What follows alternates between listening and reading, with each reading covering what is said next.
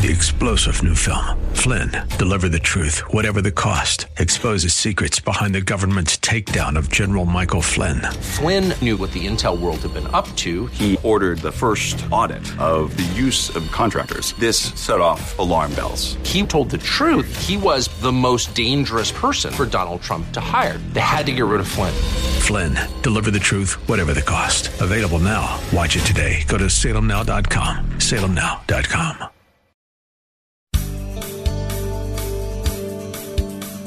The one born in Bethlehem was the divine and eternal Word. The incarnation does not mean that God dwelt in a man, but rather that God became a man.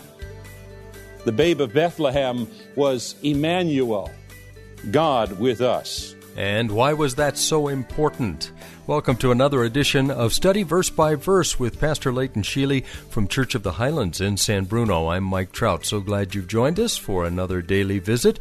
More details about the church are available on the website, churchofthehighlands.org. They'd love to see you on a Sunday morning if you're looking for a church home. All the information about the service times and, of course, directions to the campus there in San Bruno are on the website, churchofthehighlands.org. Well, Pastor Leighton is in the book of John, the first chapter, as we start this new series.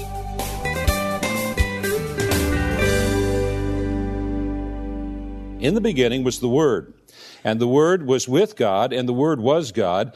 He was in the beginning with God. All things were made through Him, and without Him was not anything made that was made. In Him was life, and the life was the light of men. The light shines in the darkness, and the darkness has not overcome it. There was a man sent from God whose name was John. He came as a witness to bear witness about the light, that all might believe through him. He was not the light, but came to bear witness about the light. The true light, which gives light to everyone, was coming into the world. He was in the world, and the world was made through him, and yet the world did not know him. He came to his own, and his own people did not receive him.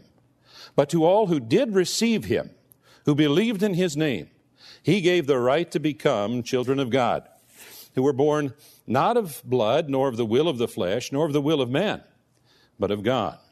And that brings us then to verse 14. And the Word became flesh and dwelt among us, and we have seen his glory.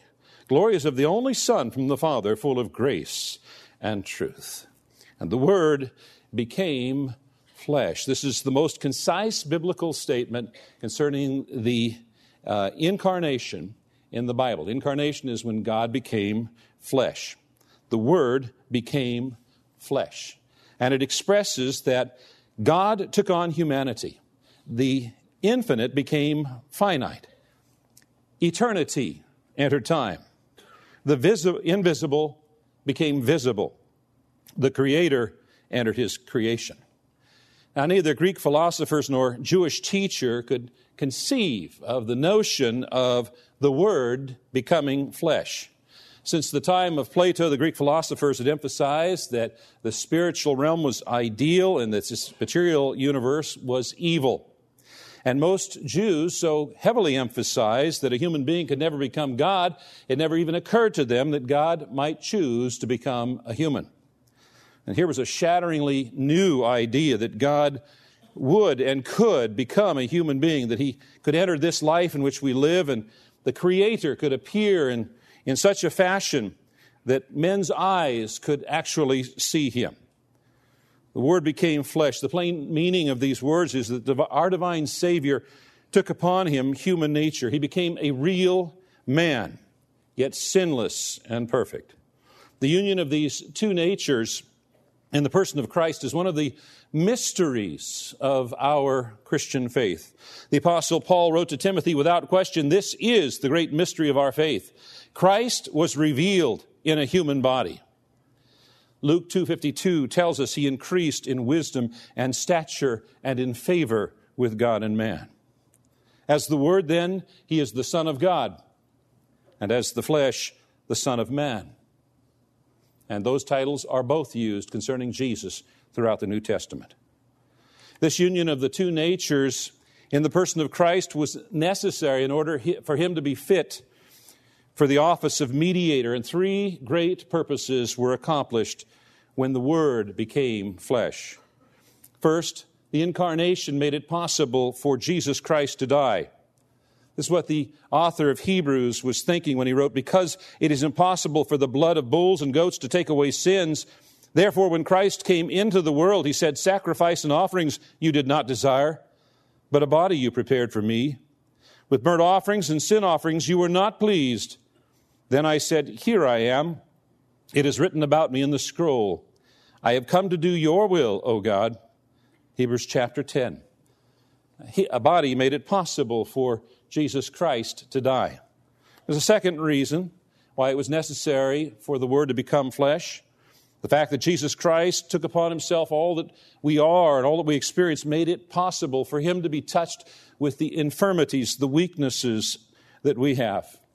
This is referenced by the author of Hebrews when he said, for we do not have a high priest who is unable to sympathize with our weaknesses, but we have one who was tempted in every way, just as we are, yet was without sin. Let us then approach the throne of grace with confidence so that we may receive mercy and find grace to help us in our time of need. Jesus knew and experienced what it meant to be a man. He experienced all that we experience, the weariness, the disappointments, the misunderstandings, the temptations, the pain of this life. And so he's able to understand and help those who are going through life's difficult times. And third, by the Word becoming flesh, Jesus provided us with an example of living a life that is fully pleasing to the Father. Christ is our example. The Apostle Peter said, to this you were called, because Christ suffered for you, leaving you an example that you should follow in his steps.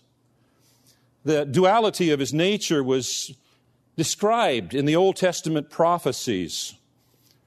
Sometimes the prophecies described him as human, and sometimes it described him as divine.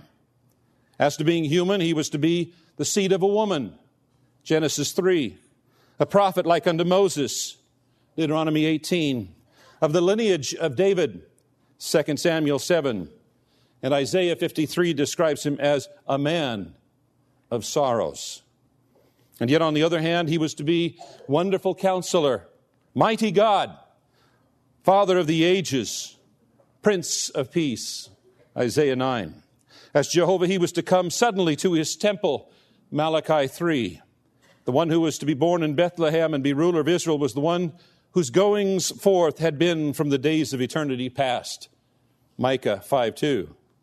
Now, how were these two seemingly different sets of prophecies to be harmonized in one person? And the answer is found as described in John 1:14. The one born in Bethlehem was the divine and eternal Word. The incarnation does not mean that God dwelt in a man, but rather that God became a man. He became what he had not known previously, though he never ceased to be what he was before. The babe of Bethlehem was Emmanuel, God with us. Now, the apostle could have chosen another word. He could have chosen anthropos, from which we get anthropology, the study of mankind, speaking in general and conceptual, but that's not the word he chose. He could have chosen soma, which just simply refers to a body, but he didn't choose that word. He chose the word sarx, flesh. The Word became literally flesh. And the Apostle John does not carry with that word a negative moral connotation as the Apostle does in the Apostle Paul's writing. Ginomai does not mean that Christ ceased to be the eternal Word when he became a man. It's in the aorist tense. It indicates an action at a point of time. Something happened at a point in time. The Word became flesh. What was that point of time? The point of time was the moment of conception in the womb. Human life begins at the moment of conception. Now, just in the last couple of weeks, our government's come out with a change of requirements related to the morning after pill.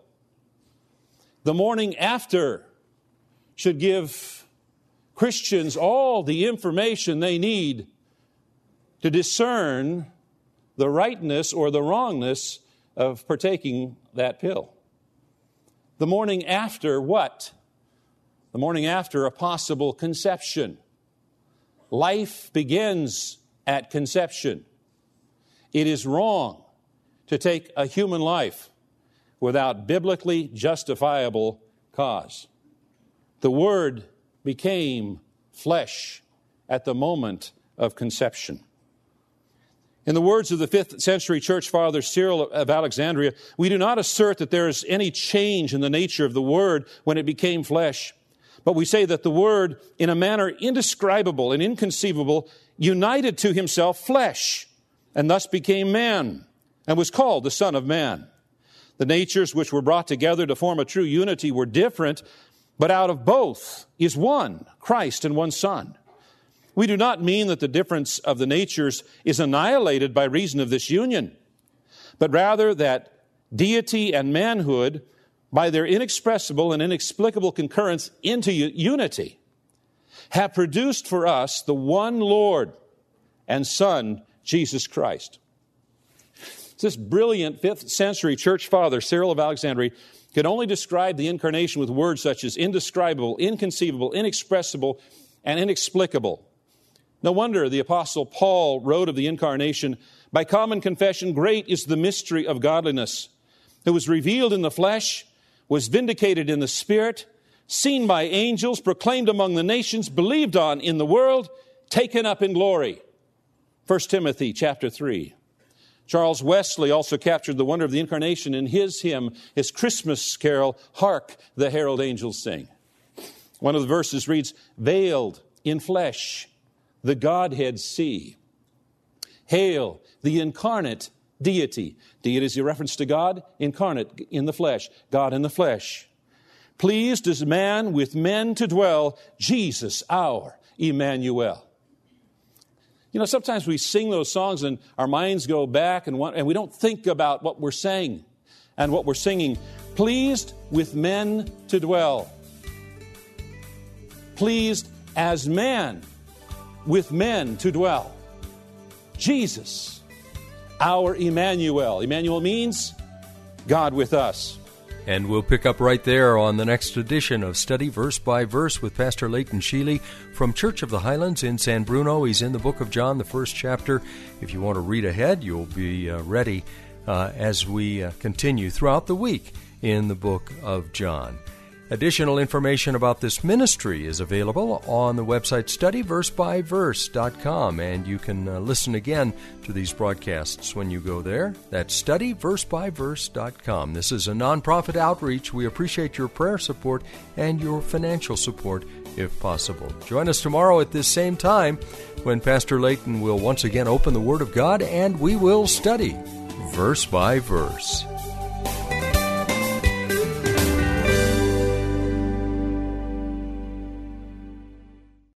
Three-star General Michael J. Flynn, head of the Pentagon Intelligence Agency, knew all the government's dirty secrets. He was one of the most respected generals in the military. Flynn knew what the intel world had been up to. He understood its funding. He ordered the first audit of the use of contractors. This set off alarm bells.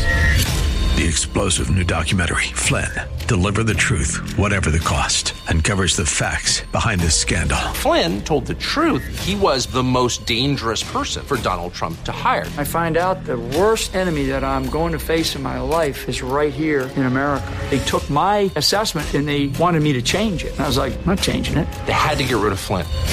With in-depth interviews, archival footage, and never-before-seen personal records of the man behind the headlines. I just felt like I was drowning. Flynn, Deliver the Truth, Whatever the Cost. Available now. Watch it today. Go to salemnow.com. salemnow.com.